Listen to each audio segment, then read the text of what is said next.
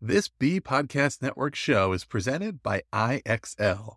IXL's all-inclusive online teaching and learning platform simplifies edtech needs and accelerates achievement in 95 of the top 100 U.S. school districts. IXL delivers personalized learning across a comprehensive pre-K-12 curriculum, including math, language arts, science, and social studies, and it helps you assess student performance through actionable real-time insights at every level of your school or district. This one solution performs work that typically requires dozens of different tools. Want to find out why so many leading districts trust IXL? Visit IXL.com/BE. That's IXL.com/BE. TL Talk Radio, Season 4, Episode 4.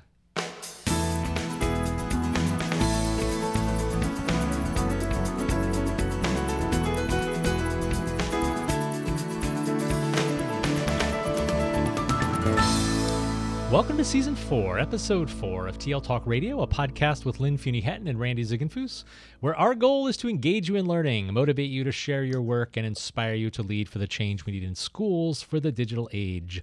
I'm Randy Ziegenfuss. And I'm Lynn Fuini-Hetton. Hello. Good morning. So today we're talking with PJ Caposey, author of several books. First, Making Evaluation Meaningful, Transforming the Conversation to Transform Schools. Second, Building a Culture of Support, Strategies for School Leaders. And third, Teach Smart, Learner-Centered Strategies that Ensure Student Success. Dr. Caposey has had a wide range of educational experiences throughout his career: teacher, assistant principal, and superintendent. Currently, PJ is a superintendent in Meridian School District, Meridian 223 in Illinois, and he's earned multiple recognitions, including the Illinois Principals Association Horace Mann Partners in Education Award and Illinois Principals Association Principal of the Year for Northwest Illinois. He's earned the Award of Merit for Those Who Excel program sponsored by the Illinois State Board of Education. He's served as an ASCD Emerging Leader, and he's one of 25 superintendents to watch nationally by NSPRA, and he was a recipient of the INSPRA Distinguished Service Award of Excellence in 2016. He earned his doctorate from the Western Illinois University and writes regularly for sites such as the Huffington Post, Ion Education, ASCD, and Edutopia. He's a sought-after presenter, a consultant, and professional development provider, and lives in Illinois with his wife and 4 children. Welcome to the podcast, PJ. Thank you very much for having me. It's always awkward hearing the bio read back, but I appreciate all of the comments. Thank you. Absolutely. So we're looking forward to chatting about making evaluation meaningful. So to start off our conversation, what is the big question behind this work, and how do you approach this idea of evaluation in a transformative way, as is in the title? I think the big question for me is simply looking at the entire process, looking at evaluation as we do it in schools, and trying to determine whether it's doing anything outside causing stress, creating angst, and being kind of a time drain and resource drain on our schools. And so as I continued when I looked at my own practice as a principal, I started to think about all the things that I wish we could do better. And then as I changed chairs and looked at it from the superintendent perspective, tried to examine what we were doing as a district, what I just simply found is that the issue of evaluation is so complex that what we've done is we've compartmentalized things and created processes, and we're using frameworks. And I really I endorse both Marzano and Danielson frameworks, or whatever hybrid you're using. The frameworks are fine.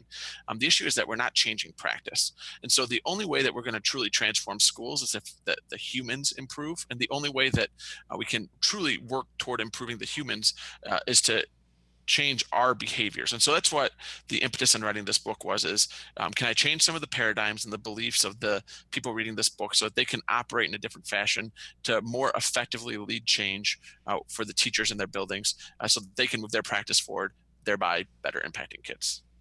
So it's this idea that evaluation can be seen as something that's imposed upon us, and we just sort of, like many of the other kind of policy initiatives, we kind of sleepwalk through them. And you're looking at it from the perspective of how do we actually take this as an opportunity to improve the practice and leverage this system of evaluating our educators and improving the system, which ultimately will improve what we do for kids.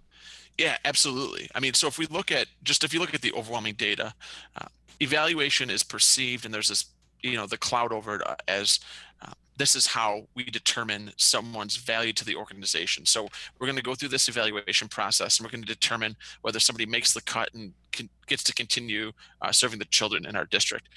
When we look at the data, we've gotten almost in every state, over 95% of teachers are rated proficient or better.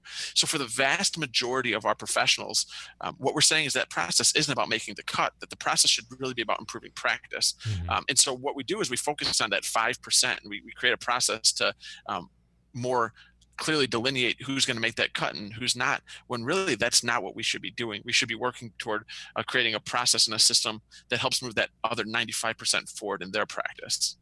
And your process is really in talking about the process, but also making sure that you understand the importance of relationships and setting a productive culture for evaluation. And you've shared in your resource a changes acronym. Will you share that with a little bit with our listeners? Absolutely. So changes, the C is coherent understanding, H is hook onto, A is always evaluating, N is not two but four, G is give the work away, E is elevate everyone, and S is self-assess. And so the reason kind of created that acronym is that if we are operating under the supposition that evaluation happens kind of in isolation and doesn't impact culture, then we're just simply ignoring every sign around us in schools.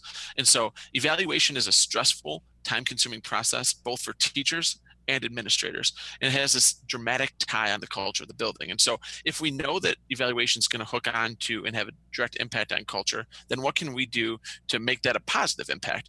Because when I walk into schools and do the consulting thing and try to work with districts on what they're doing on evaluation, very rarely do I walk into school and say, well, we need to, firm up our processes, but evaluation has this great impact on the culture of our building. That's typically not the case.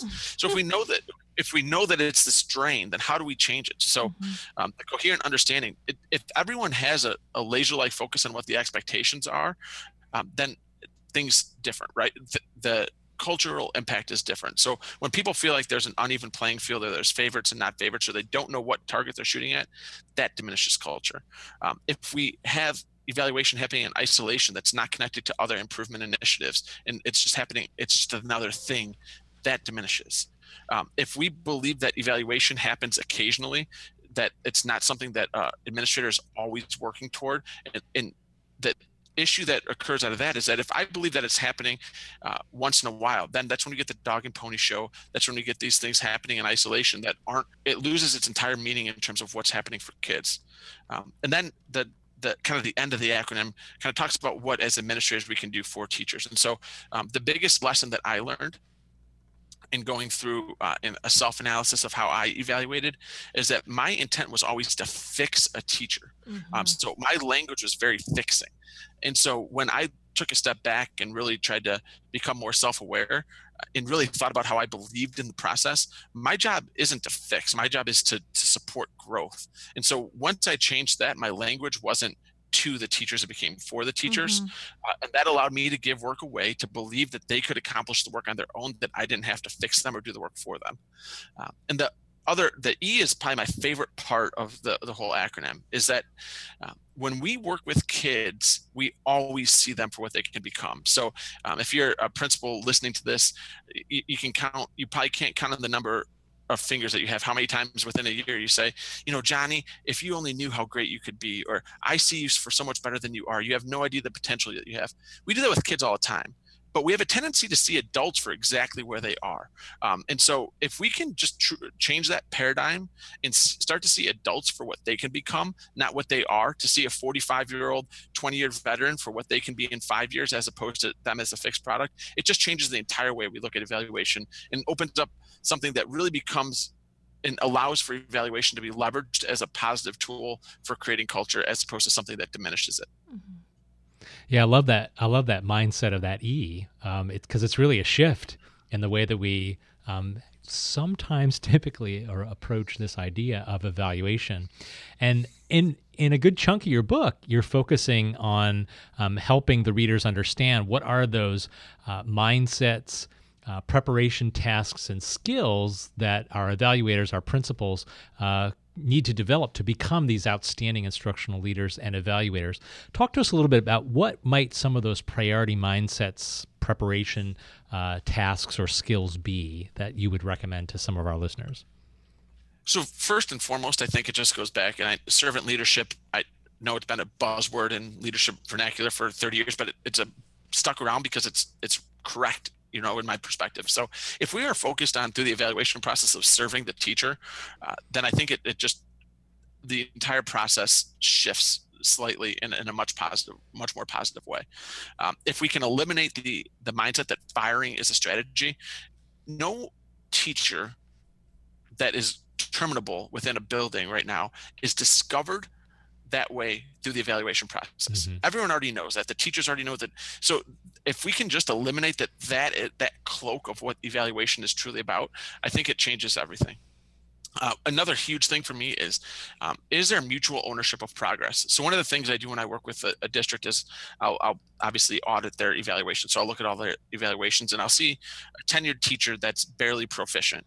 And I'll ask the principal who's been there for 6 years, what are you doing to, help Mr. Smith grow? And they'll often say, well, he's proficient. And I'll say, well, he's barely proficient. What has he done in the last 3 times you've evaluated him?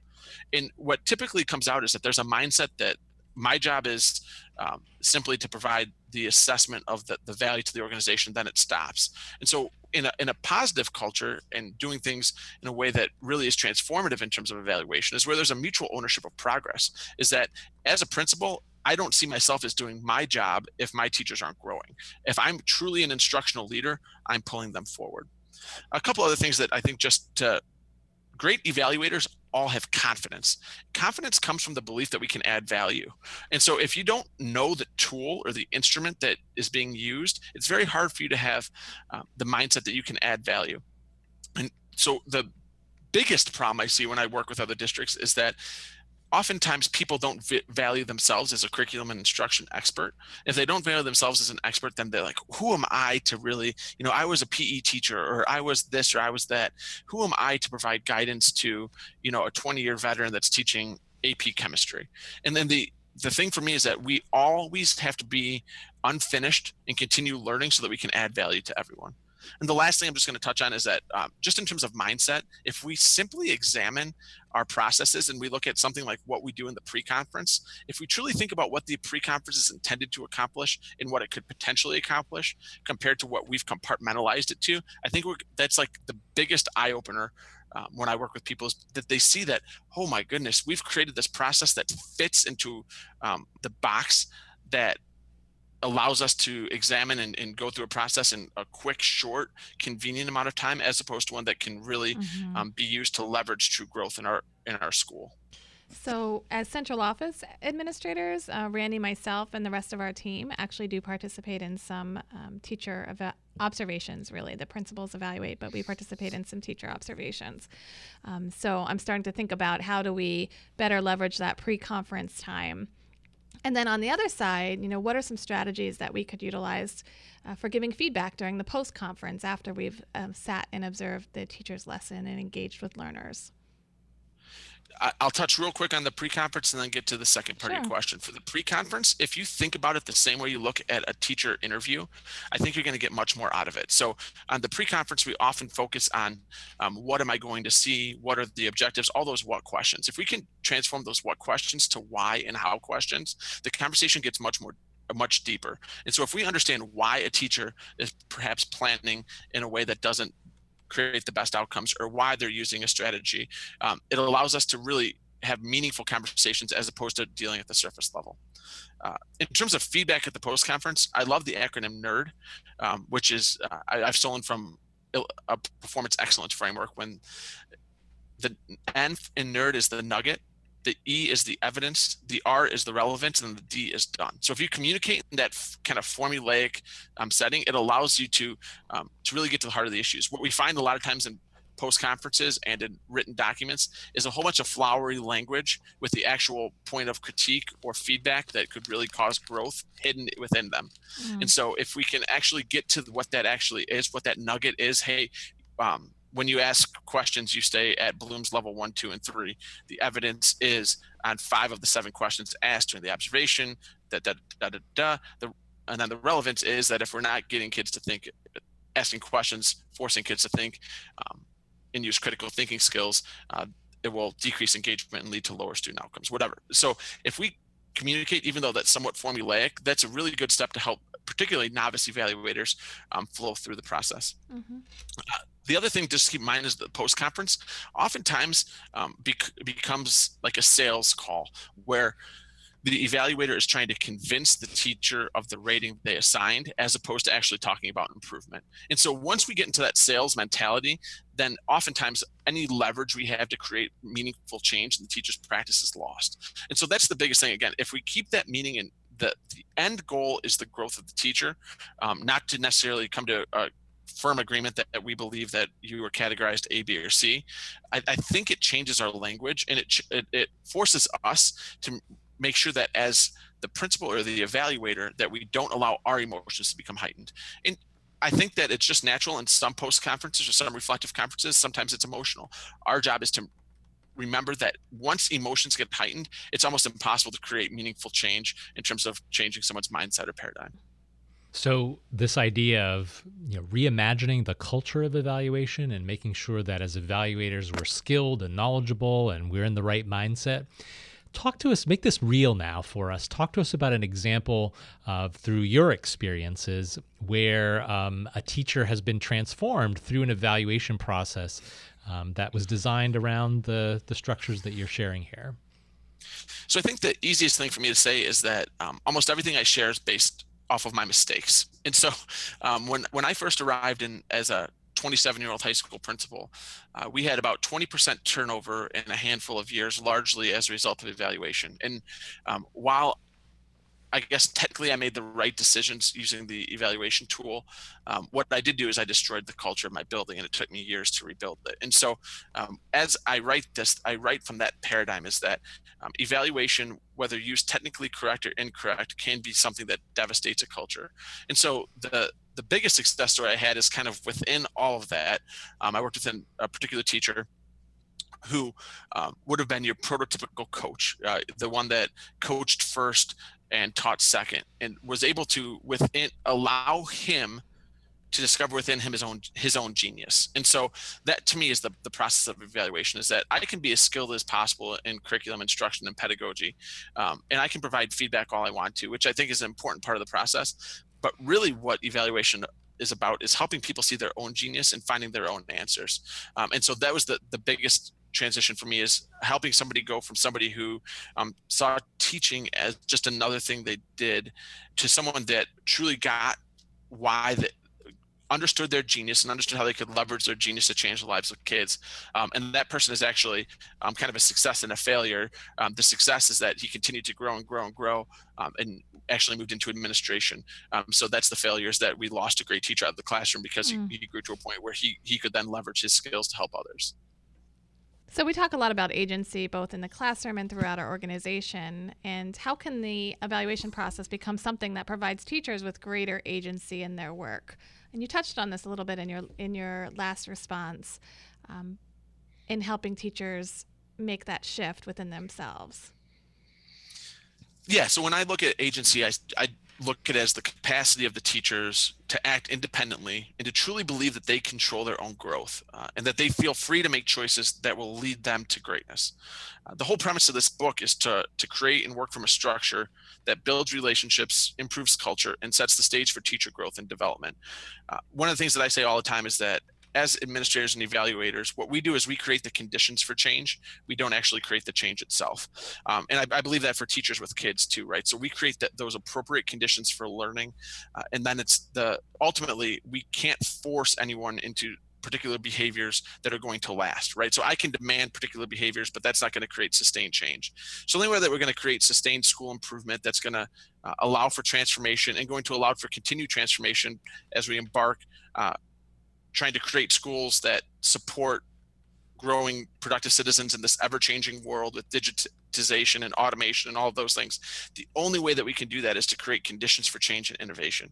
And so when I look at the evaluation model and creating agency, that's exactly what this is that we have to create something that builds relationships so that people see this as just a very systematic way for growth in the profession, not as a once in a while thing that happens that causes stress. And then at the end of it, I get some paper that assesses my overall value to the organization. We have to move beyond that structure.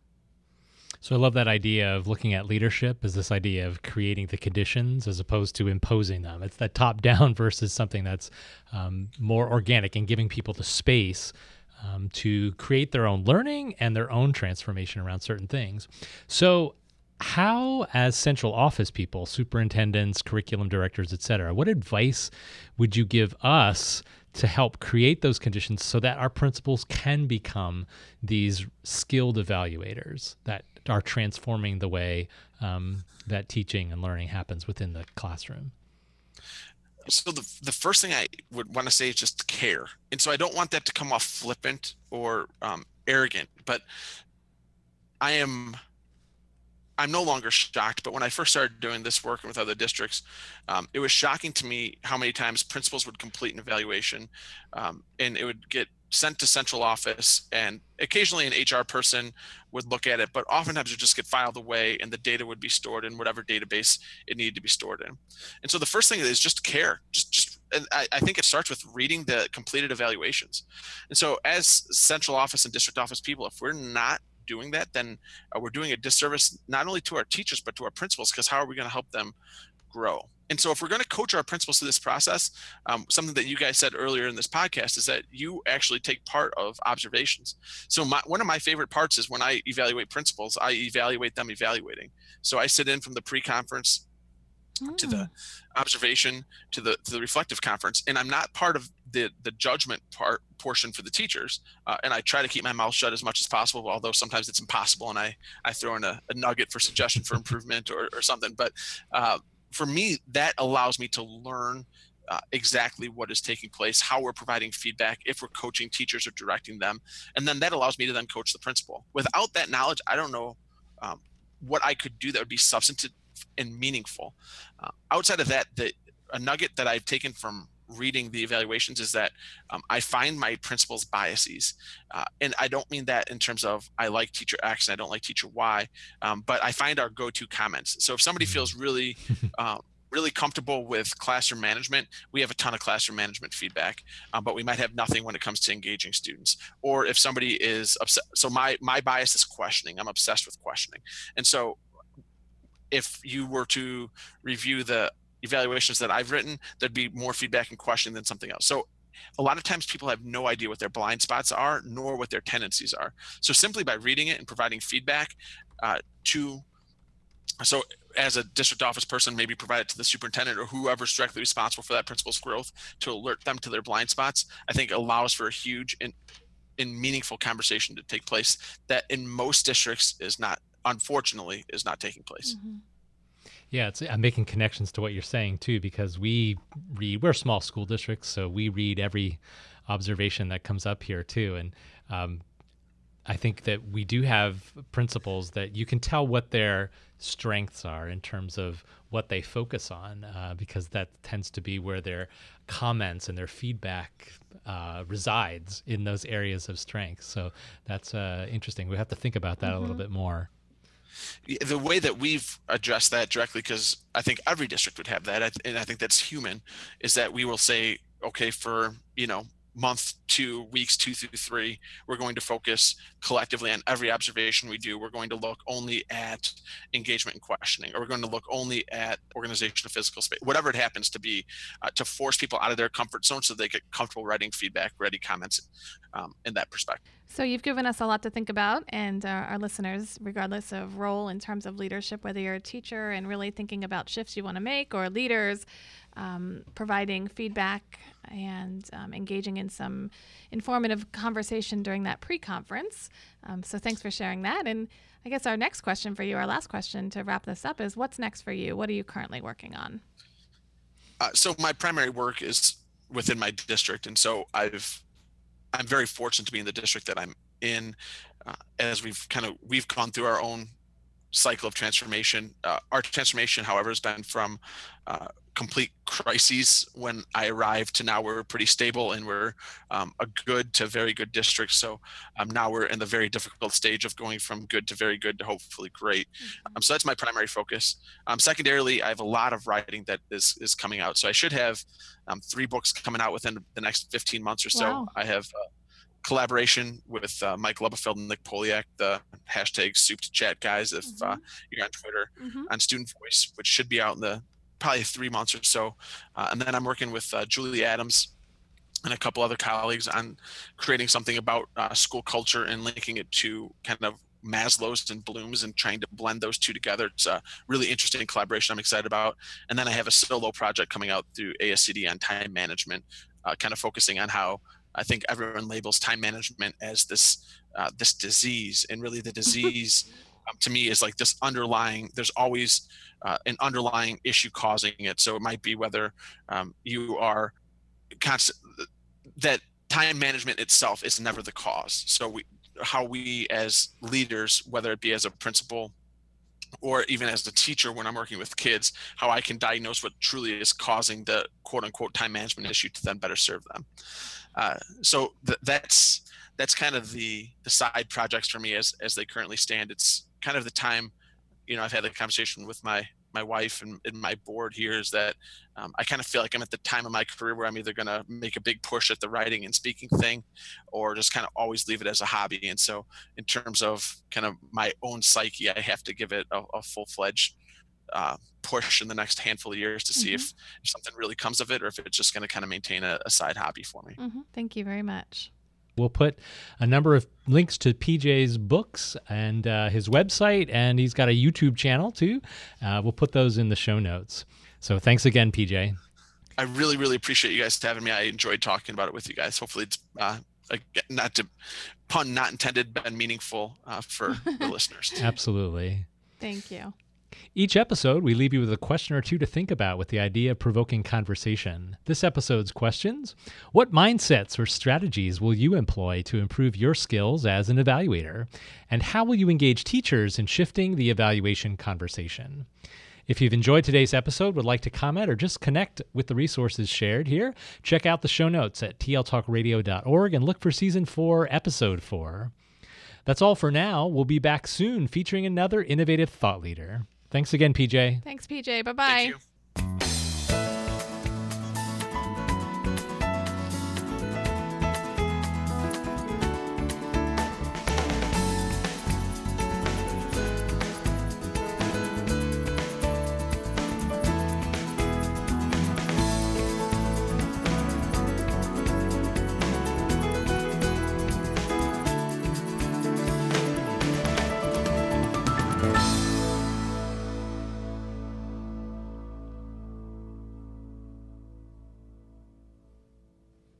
Do you want to simplify your school's technology, save teachers time, and improve students' performance on state assessments? You can do it all, but don't waste another minute. Head straight to ixl.com/BE to learn how IXL's research-proven teaching and learning platform can help you achieve all of these goals. That's ixl.com/BE.